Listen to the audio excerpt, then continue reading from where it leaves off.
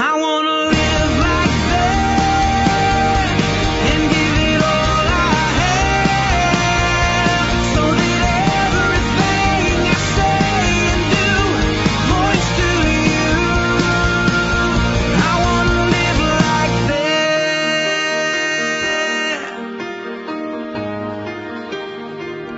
that. All right, Live Truth, a study through 2 Peter. We're going to be moving through that throughout the fall. If you're new to Seacoast, welcome. My name is Pastor Dale. I'd love to meet you out in the plaza afterwards.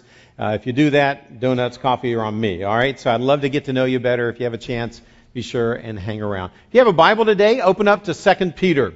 Book of 2 Peter, toward the end of the New Testament. There's always an outline provided every week that you can get used to pulling out. It'll help you if you want to take a few notes. It'll help you remember and learn a little more. There's also always a 5-part devotional. If you're new to Seacoast, I want you to understand that we kind of have the conviction here that you learn more when you engage with God's Word on your own. So as much as I love stepping up and Ryan loves stepping up to teach you every week, don't miss on the back side of the outline. There's a hard copy given to you. You also can sign up and have it emailed every morning to you with the Scriptures to your favorite device. So get in the habit of retouching the sermon at least 4 or 5 times a week, and you're going to see a dramatic shift in how much you take away from it. So just a personal encouragement. I've been doing it for my whole life, and it really makes a difference. Pray with me as we go into God's Word. Father, thank you for your Word, and thanks for all you teach us. Thanks for the truth that we discovered last week, that we can actually have the true knowledge of the true God, that we can have the true awareness of Jesus Christ. We can truly understand who we are in Christ. And I pray that you teach us about how to build on that foundation today. I pray you teach us from your Word, do what I can't do, and make a difference in each life here through the power of your Word, by your Spirit, the work of your tremendous work on the cross. We love you. We thank you for all of that. In Christ's name, amen. Well, Becky and I have a long-standing habit on our day off of a favorite thing to do, and that is to go to the ocean. There's something beautiful and magical and mysterious about just looking out over the beach at the sea. We've never been able to live down there. We've always kind of thought, wow, wouldn't it be so cool to actually have a home right with this as our backyard? But, we've kind of given up on that years ago. But, the reality is every time we go down, it never fails that we're usually riding the bike paths or we're going along, and I'm always tempted when I look and I see a for sale sign. And a lot of times there'll be a for sale sign on this oceanfront lot. Have you ever seen those? I always kind of wonder, maybe someone's trying to offload it. Maybe they just want to give it away. Maybe I should make the call. But I've never even called to check the price. Now, why is that? Answer? Because you know that I can't afford it, right? Now, some of you might be able to, but I can't go there, right? So I know that the price is going to be something north of what I can even imagine. So it's expensive real estate. Or if there's a home for sale right on the ocean, I know that that's just kind of out of my reach. But those vacant lots always fascinate me. So I want to tell you a story this morning and have you kind of imagine with me this scenario. Imagine if you go for that bike ride on the beach and you pass one of those totally vacant lots. And I mean the backyard of that lot is the beach. And it's for sale. You come back a week later and you ride past and the for sale sign has been switched. And it now says, what? Sold. Sold. So it kind of gets your fascination.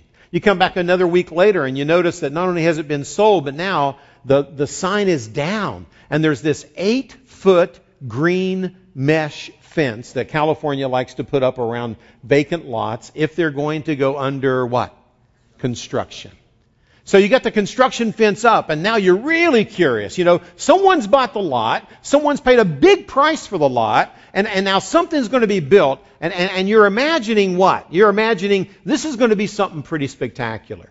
So as you go by, though, week after week, you come by every week and something's changed. And then you're by one week and you begin to notice, man, the equipment is there. They're doing some heavy excavation. They're really cutting into the property. And then the cement trucks begin to show up. And there's not just one cement truck. I mean, it's just like one after another. And they're dumping load after load, yard after yard of cement. They're laying the rebar. And you peek through the fence, and there's this massive foundation already laid for this, what's going to be something big.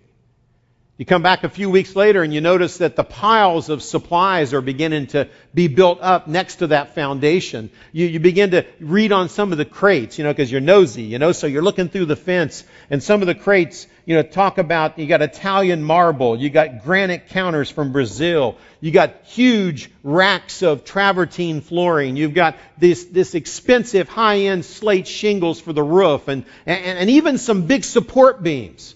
And the beams, they're not just laminated beams. These are like huge, big beams. Cherry, mahogany, walnut. I'm just imagine all this. And you think someone has paid big bucks for this lot. They've paid big bucks for the lot. They've invested heavily in high-end materials to build the very best. And you wait.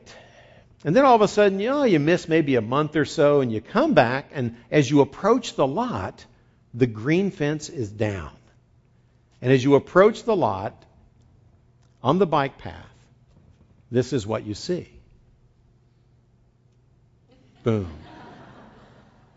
Oceanfront luxury. No, you don't see oceanfront luxury.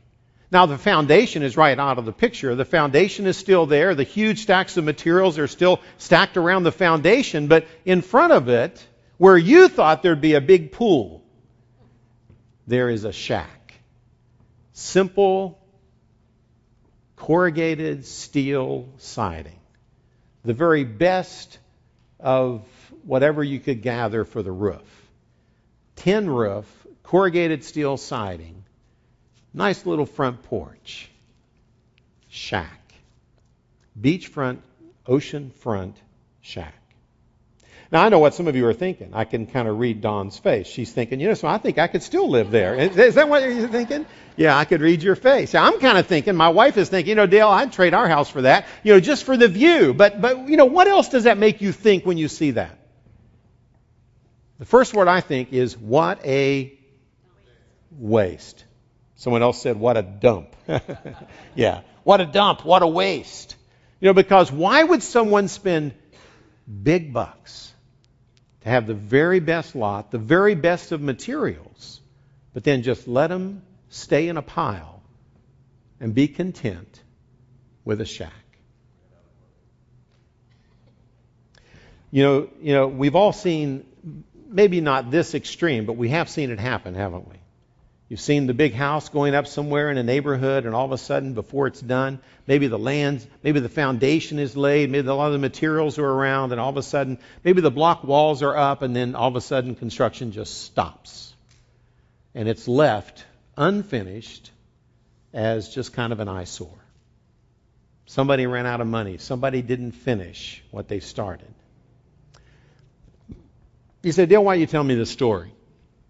As I've been studying 2 Peter this week, I am thoroughly convinced that this represents the tragedy that 2 Peter is trying to prevent. Not in your real estate, but in your life. You see, it would be a tragedy for someone to waste the resources, to purchase the lot, buy the materials, and then build a simple shack. But what if we're not talking about real estate, but we're talking about life? What if we're talking about your life and my life? What if we're talking about all that Christ paid a big price, His life, to purchase? And the question is, what are we building on His foundation? Listen to the Word of God. We're going to go back, and I want to review a little bit of last week's message because I think it's vital to us understanding the next 4 verses. All right? So pick it up with me. Let's review. Last week, it began by describing, to tie into today's metaphor, what I would call God's provision. That the foundation is laid, the materials are purchased, and it's all given to us for free. So the foundation's there, supplied by the work of Christ on the cross. The materials are purchased, and this is how he described that in verses 2 to 4. Just listen to the riches of the grace of God. He says, grace and peace be multiplied to you in the knowledge of God and of Jesus our Lord, seeing that His divine power has granted to us everything pertaining to life and godliness, through the true knowledge of Him who called you by His own glory and excellence. For by these He has granted to us, it means given to us freely, He has granted to us His precious, magnificent promises, so that by them you may become partakers of the divine nature, having escaped the corruption that is in the world by lust. Now for this very reason, and then he goes into today's passage. So for us to go into today's passage, I want to go back in time first and remind you of what for this very reason is talking about. And to use our metaphor, I want you to imagine the foundation that's been laid by Christ here. We'll bring it up on the screen, and I've given you a little diagram. If you want to kind of play with it, fill it in. Maybe it'll help this truth cement in your mind as we go through the rest of the passage. But in summary, it's this, that we have a foundation of truth, of the truth of who you are in Christ. The truth of who you are in Christ, I would write across the very bottom of that diagram, because it's the foundation for whatever we're going to build on top of it. It's the foundation for everything God supplies to us. It's a gift of grace and peace that's multiplied to us. And if I were to summarize what verses 1 through 4 teach, and I'll show it to you right out of the language of the text, it's that you are a totally new person in Christ. Everything changes. You are a new person with new potential, with new power, and new promises. Let me show it to you right out of last week's text, because when I went to my life group this week with some very intelligent guys that I meet with, one of the first questions that came out was, okay, so what do you mean these new promises? What are the promises that we really build on? So we talked about it some more, but it caused me to remember, and it reminded me of how sometimes, you can go through a long sermon and not get it. So let me help you get it. Here it is. You are a totally new person. He says, grace and peace are multiplied to you. They're supplied in abundance. In other words, the grace of God is one of these foundational truths to who you are in Christ. That you don't come to God anymore by your works. You don't come by your performance. You don't come by shaping yourself up enough that you are pleasing to God. You have a relationship that's based totally on the grace of God. It is a free gift. The unconditional love of Christ. That when you come simply by faith to believe this truth of Christ and who He was and what He did on the cross, that He's a resurrected Savior, when you place your faith in Him, you are a new person. You have new grace. You have new peace. I talked about that some last week. Ultimately, I love this phrase. He says that you are partakers, verse 4, that you may become partakers of the divine nature. Wow, what's up with that? Could you explain that to somebody? Here it is. Let me help you. Genesis chapter 1 says that God created mankind, and He says, let us make man in what? In our image, in our likeness. And He created man in the image of God. So man is created, you were created, not as a just physical being, but as a spiritual being with a soul, with a sense of a mind and heart and soul that is spiritual in nature, not just physical. So you already have part of that divine nature, but the problem is, because of sin, it got really messed up. And now, because you were dead spiritually in our sins. It says, for because in our sins we were dead before Christ. It says, now spiritually you're brought alive. Jesus had this conversation, didn't he? Remember Jesus talking to a guy who was highly moral, very religious, a good Jew named who? Nicodemus. John chapter 3, if you want to read it this week. And his conversation with Nicodemus basically said this, Nicodemus, you say, what, Jesus, help me understand what's missing. And he says, Nicodemus, the problem is you're alive physically, but you need a spiritual birth. It's been popular to call it, you need to be born again. The Greek word used could be translated born again or born from above. You need a spiritual birth to go along with your physical birth. You're walking around, man, you're alive and well, but the problem is, on the inside, you need to be spiritually alive, and apart from faith in Christ, we don't have that. But what 2 Peter is saying, now that you've discovered Christ, placed your faith in the true knowledge of God, the true knowledge of Christ, you now have owned into that faith, and with that, you are now a new person. You're alive spiritually. You are a partaker of the divine nature of God. Good grief, not only are you brought alive spiritually, but the very Spirit of Christ dwells in you. If you want to write a reference down, it's Romans 8:9. It says that if any man has not the Spirit of Christ, he doesn't even belong to Christ. So the cool thing is, Jesus says, not only will I be with you, I will be in you. So after he went to heaven, he sends his Holy Spirit to live in every believer, every follower of Jesus. So you are a part of the divine nature. You have the potential, therefore. You have a new potential. What do we mean by that? This passage put it this way. I love it. He says, therefore, you have everything, verse 3, seeing that his divine power has granted to us everything pertaining to life and godliness. You have the potential to be alive in Christ. You have the potential to actually develop godliness. That is godlikeness. Now, it's not that you become a god, okay? So don't plan on going out and maybe you want to create your own little oceanfront lot, okay? It's not going to happen. But the reality is you can become like God. You have new potential to change. Why is that? Well, you have new power. The Spirit of God lives in you. So you have new power. He says divine power has been granted to us. And then finally, in verse 4, again he says you have precious, magnificent promises. Someone after the first service actually asked me, said, Dale, I understand what you're teaching, but these precious, magnificent promises, what are they?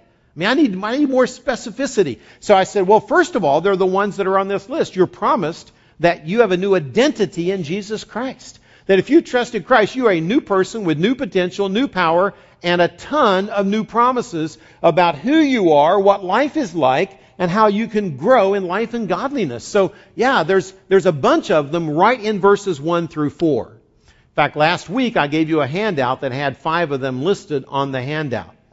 But in addition to that, there are a lot of promises in God's Word that help me understand, wow, this is what God has promised me. This is what's true of me in Jesus Christ. So we'll just leave the word truth up there. But I want you to understand that the word truth means the truth about you in Christ. That you have all of this. So make note of that. I think the challenge that we face as believers before we ever tackle verse 5 is we need to not leave verses 1 through 4 behind. If you tackle today's message and challenge and you forget that the foundation of all of it is your life in Christ, the power of Christ within you, the words of Christ, the promises of Christ. If you leave that behind and try to tackle what I'm about ready to teach, you will be frustrated. And that's why I said, we've got to take the first part of this message to really cement the foundation of this life, the foundation of this thing God wants to build in place. Now, in my life, I think, well, okay, wow, all that's true of me. So what's the problem? Can I confess? My problem is this. Sometimes I don't feel like this. I get out of bed, and I don't feel like I'm a new person, new potential, new promises, new power.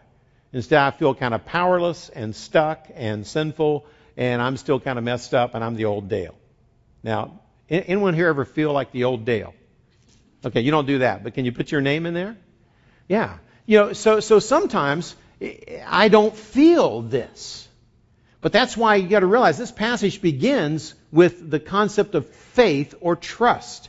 He begins in verse 1, to those who have received a faith of the same sort or kind or quality. Remember that last week? Or quality as ours. So those who have received this faith that you have come to understand, it's by faith that I've got to believe that stuff. I believe it's all true of me, but on any given day I can wake up, and if I don't feel it, then I don't live in light of it. So the question is, where do you put your faith? Where do you put your faith? Many years ago, when I was involved with Campus Crusade for Christ, as a high school student even, I saw a little diagram and a little booklet I will never forget. I kind of enjoy trains, okay? So that's a hobby of mine, along with riding at the beach and lusting over property. But apart from that, as a joke. But anyway, but these trains, and you got to go back in time to steam engines. Can you picture the old steam trains of the Wild West, right? And behind every train was what? A coal car, yeah, or wood, coal, a fuel car, right? The coal car. So you got the engine, you got the coal car, then you got some other stuff, and at the end of the train you got what? A caboose. You got me. Okay, good. You're with me. Now here's the deal. This little diagram taught me this. Faith is the coal. Okay? Faith is the coal. Now the engine is the truth. The engine is the facts or the truth of God's Word. Faith is the coal. What do you think the caboose is? It's my feelings. It's kind of how I'm feeling. Now, cabooses are cool. I like cabooses. They're red, different colors. Okay, so cabooses are really cool, but here's the question. Can a train run without a caboose? Answer? Yes. Right. So, the caboose is kind of like dressing. It's nice, but you don't have to have a caboose for the train to run. Here's the deal. Can the train run? What if I decide I'm going to take my coal, and I'm kind of tired of putting it in the engine. Instead, I'm going to put it in the caboose. So I start shoveling it into the caboose. What do I have? I have a dirty caboose. Write that down. This is heavy theology, okay? Yeah, get with me. Okay, yeah, I have a dirty caboose. And what happens to the train after a while? It runs out of coal, and what happens then? It stops. It stops. So if I choose to believe or put my trust, my faith, in how I'm feeling about myself, before long, I will have a dirty caboose. And my train stops. And life grinds to a halt in terms of my spiritual life. So what God's Word teaches is this. Where do you put the coal? You put the coal in the engine. And when I keep shoveling my coal into the engine, when I keep putting my faith in God and His Word, when I keep believing the truth that God has taught me about who I am and who Christ is and what He did for me and the fact that I'm a new person with new potential and new power and new promises, all of a sudden everything changes. And I move down the track. So that little illustration, maybe that'll help you to next time you start thinking, yeah, but I don't feel like Christ has provided all this for me. Then ask yourself, where are you putting your coal? Okay. You don't need a dirty caboose. You need an engine that you're putting your faith in. So keep that in mind. Trust the Word of God, the person of God, not your feelings.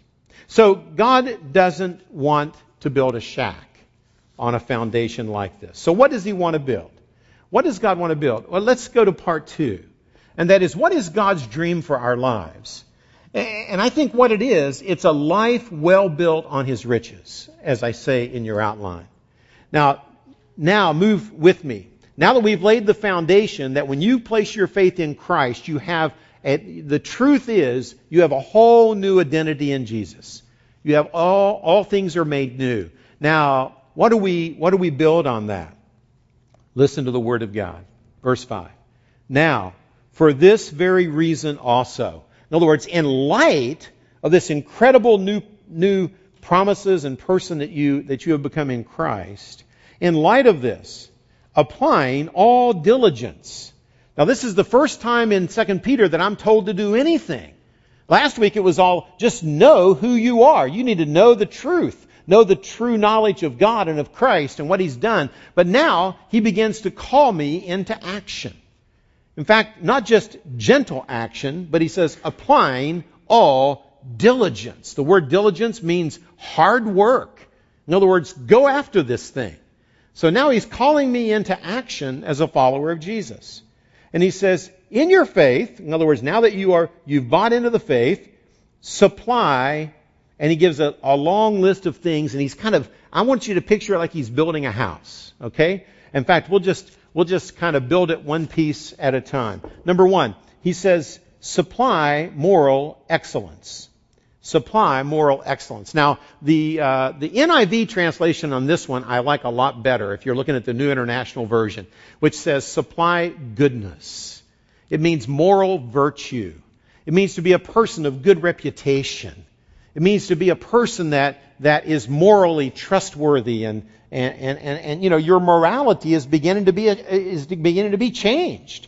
You're a person. I just love the simple word goodness. mean, isn't it really cool if someone would say, tell me about this neighbor of yours? And they'd say, well, you know something? They are just good people. They're just good people. And all that encompasses in that moral excellence or virtue. Good character. But then he doesn't want to just build that. He says, secondly, supply, and with your moral excellence, in your moral excellence, knowledge.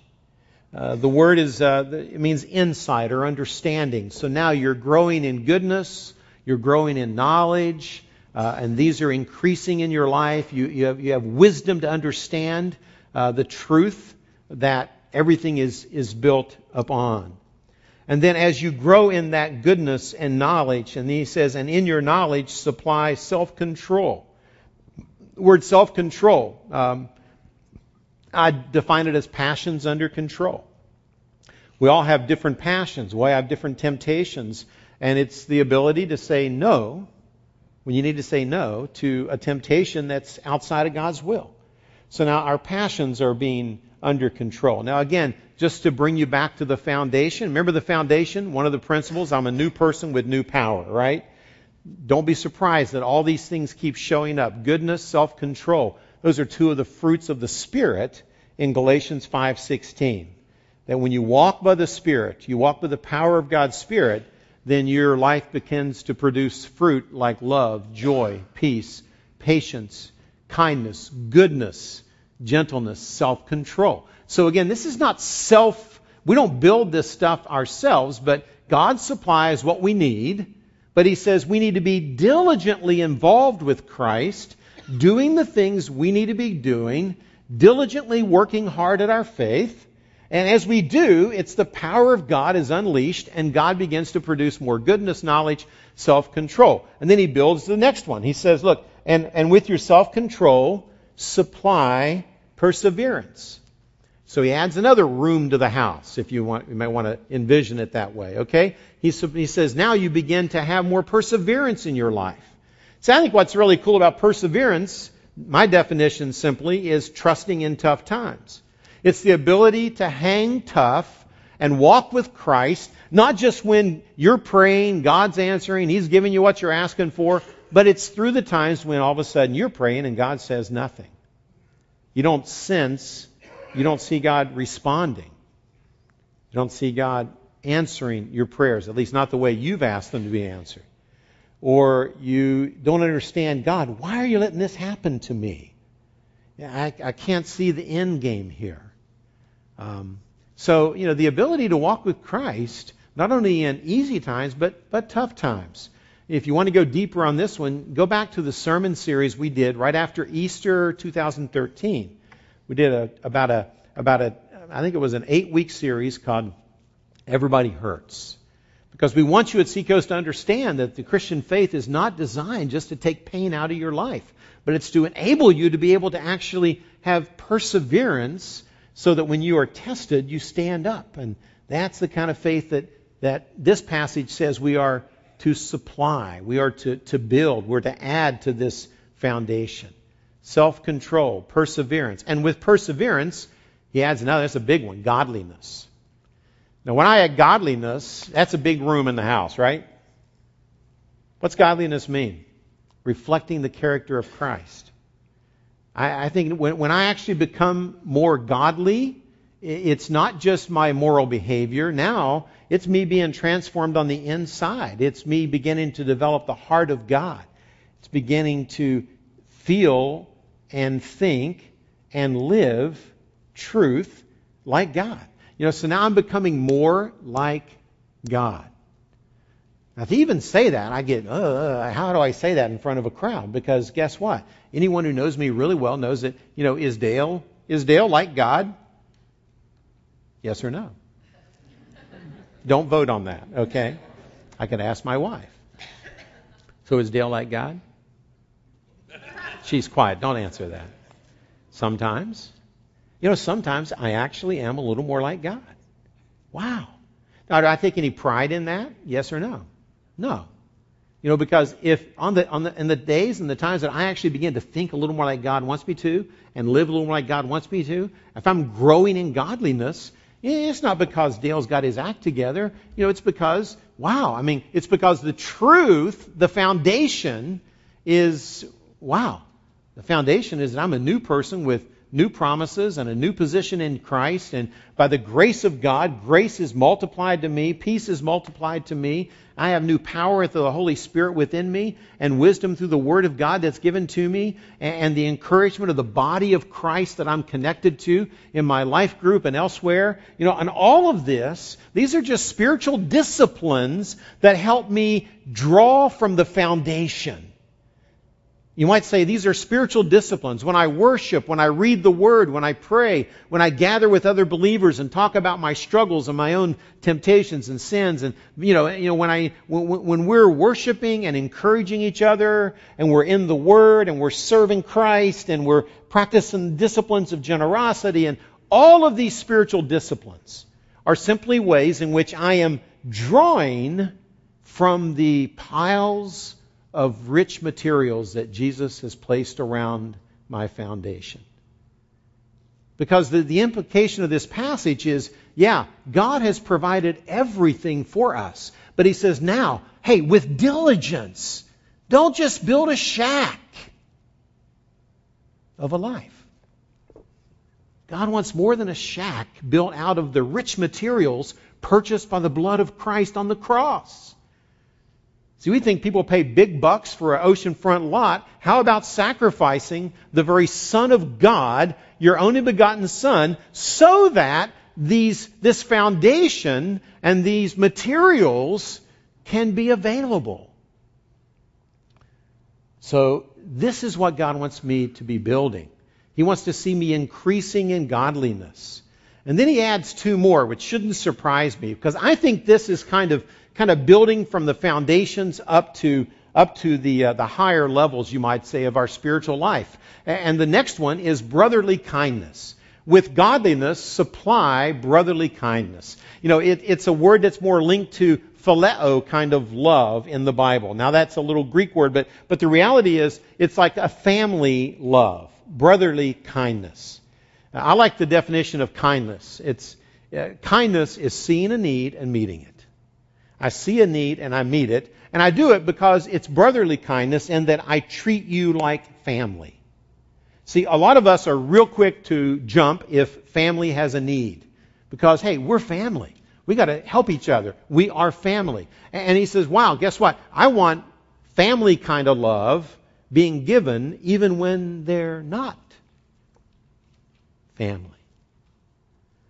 See, so this brotherly kindness is a fruit of God's Spirit working in me. But it's one more thing. He says, I want you to supply brotherly kindness to your house. And then finally, and with brotherly kindness, supply love. And He uses the agape form of love. He uses that unconditional love. You know, if brotherly kindness is kind of love because of, I jumped over that, didn't I? If brotherly kindness is love because you're family, because you're part of my church, because I want to help, there's usually a because attached. Well, God's love, I call it, is love in spite of. Because when I'm loving in spite of, I love in spite of the fact I'll get nothing in return. I love in spite of the fact you're not family. I love in spite of the fact that you're not very loving back to me. I love in spite of the fact a person is different and perhaps even persecutes me. This is where Jesus taps into the idea that we can even love our enemies by doing kindness toward even an enemy. That's God's unconditional agape love. Now that's the roof of the house.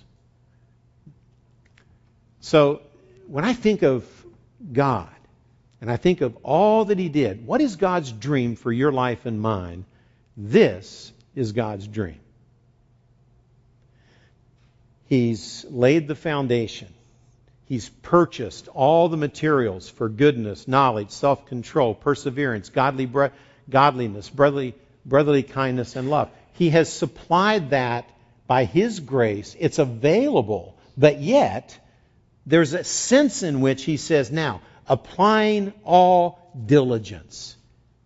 Pick up your spiritual hammer and saw and start building these things. And it's an interesting balance theologically, because some people say, well, Dale, I don't need to build these things. I just need to believe that they're mine in Jesus and they will be mine. And there's a sense in which I agree with that. I agree that while Christ has provided through His work on the cross all of this type of a life. But then I realize, wait a minute, there's a lot of Christians who are not experiencing this. Is it because Christ hasn't supplied it? No. The lot is theirs. The foundation is theirs. The stacks of materials are right there, ready for them to say, Lord, let me live out who I am in Christ. This is their identity. But yet, the problem is, they think, you know something, but my life is just kind of a little shack, and I'm kind of content with the shack. And I realize that working on my spiritual life, spending time with other believers, being in like a life group, being into the Word, going to Rooted like a bunch of people are doing right now, doing the various disciplines of the Christian life that will help you grow into this. I don't want to pick it up. I don't want to pick up the hammer. I just want to relax in Jesus. And when I get to heaven, God will fix me. But God's dream for our life is not to fix us in heaven. His dream for our life is, how about doing part of the work right now? He's going to have plenty to finish off when we get there anyway. Right? At least in me, He will. And by the way, does God expect us to have all these polished up and perfect? Look at verse 8.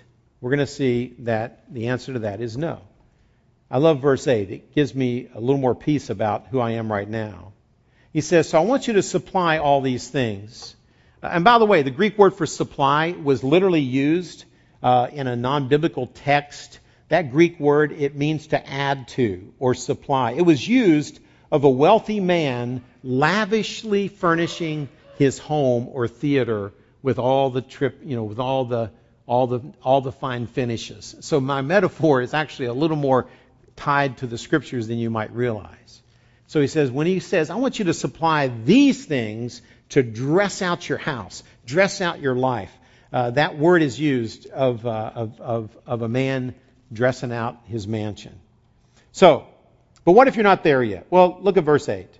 For if these qualities are yours and are increasing, they render you neither useless nor unfruitful in the true knowledge of our Lord Jesus Christ. In other words, the anticipation isn't that they're ever finished. The anticipation is these qualities need to be yours and they need to be increasing. Because you're not going to be perfected until Christ perfects you in His presence in heaven. But until that time, the goal is growth. The goal is get up every day saying, wow, in light of my foundation of who I am in Jesus, I want to keep building these attributes in my life. I want to see them increasing. Now, that's a cool concept. Because it helps me understand that, the grace of God is there. God loves me, forgives me, embraces me just as I am, but this is what He wants me to build in terms of my life. And that leaves us with a final question. Is, if God has provided the foundation, all the materials by His grace, and then if God says, now, Dale, don't, after all I've done to give you all that you can be in Christ, don't settle for a shack. Don't have a shack kind of life, but let's build something much better than that. Let's build this. Then the question is, why does it matter? Because you might think, Dale, why should I be so obsessed over trying to seek to supply and to build and to add these things whenever, Christ is going to take care of it after I die anyway? Verse 8 gives us the answer. He says, because if you are increasing in these things, then you're not going to be useless and unfruitful in the true knowledge of the Lord Jesus that gives you salvation. In other words, God's purpose for your life is not just to be well built, but useful. It's a life that's well built and useful. This word useful is kind of fascinating to me. It appears very few times in the Scriptures. When I looked it up in terms of how it's used in other places in the Greek language, the word for useless, the words for useless, the opposite of useful, the word for useless could be translated unemployed, idle, useless, or barren. So when he says, I really don't want you to live the spiritually unemployed life. Wow, now that suddenly it hit me. What hit me was that God is not into just trying to build a life that looks beautiful. He wants a life that is useful. Useful to who? Useful to Him. Useful to His kingdom. He says, you don't want your life just to be useless. So I want to build something beautiful in your life so that beautiful life can actually go out. And that's why I think the final two are brotherly kindness and love, because that's the ultimate expression of everything below it, is that it equips us to be used by God to love on the world around us and to really, really make a difference. So the question is, what kind of house do we have? You know, I've seen this house. I've seen this house. Let me give you two examples as we close. I've seen this house in Rwanda when I visited a widow who's living in a small 2-room mud brick built out of the mud of her front yard and the grass that grows next to it house. When we went in with Chip and Kathy and our team last October to visit this lady, we met her adopted son, because she had adopted, along with her own children, she had also adopted an orphan named Eric. And to see her in her home, I saw this house. Here's a gal that has almost nothing. From a real estate perspective, in Southern California, it wouldn't even be allowed to stand. But it was a beautiful house full of goodness and knowledge and self-control and perseverance and godliness and brotherly kindness and love. And she had adopted this young boy into her family and showed him the love of Christ. And when we asked him what he wanted to grow up and be when he grew up, he said, I want to be a pastor because I want more people to understand what a difference Jesus makes. So this kind of a house can look like a mud hut in Rwanda that was much smaller than the shack you saw earlier in the opening picture. You know, but I've also seen this house in a friend of mine from Berea up in Orange County, a friend who worked hard and built a company and decided to sell the company and sold the company for several $1 million. And then it said, God, what do you want me to do with this? And he doesn't live in a mud hut. He lives in a beautiful, new, nice, big home on the hill with a distant ocean view up in North Orange County. But he also has basically taken his wealth and invested it, started a nonprofit called Containers of Hope, committed to giving away a lot of his wealth in order to help care for orphans in West Africa, especially Liberia. And he and his wife are generous and looking for ways they can invest their house so that they're useful to God, not useless. So you can be on the extreme end of poverty or wealth. And spiritually speaking, what are you building? You can be building a shack that's of almost no use to God, or you can be building something beautiful and useful that God can really use. You know, when I thought about my opening metaphor of how God wants our lives to be like this beautiful house built out of quality materials, and we realize now that has nothing to do with square footage. It has nothing to do with real estate. It has to do with what's going on inside whatever house you live in. whatever's going on inside our own hearts and our own soul and our own lives. That's the house that matters. This is a house of God. Scripture uses the metaphor that your body is the temple of God. He lives there. So, God wants us to build well, to build beautiful, but to build useful. And that gets pretty exciting. That gets pretty exciting. I think that's what 2 Peter is saying to us.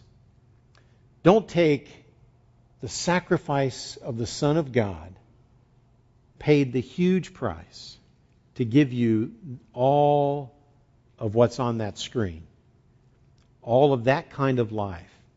And then don't just say, okay, Jesus, get me into heaven, but I'm kind of content to just kind of live in my own little selfish shack. Because it's much more exciting to say, God, transform me, change me, and let's build life together. A life that glorifies God, is useful to God, makes a difference in the world we live in because it needs help. Amen? Pray with me. Father God, thank you for all that you have provided for our lives. Thank you that you want us to build well. You want us to build with you, empowered by your grace and all that you supply through Christ. As new people in Christ, alive in Christ, with new potential for life and godliness, with the very power of God within us, with the magnificent promises of God to encourage us, direct us. Help us to think differently about who we are. That we're not trapped in our life of building things that don't matter, things that don't last. Help us build godliness, brotherly kindness, love, and use us to be useless and fruitful for you. We love you. We thank you for the gifts of your grace. May we build well with you. And Father, even our giving, convert our hearts into generous hearts that love to partner with you as we give every week and give as a spiritual discipline of trusting you as the source of everything we own. So we give to you. We also worship you now. In Christ's name, amen.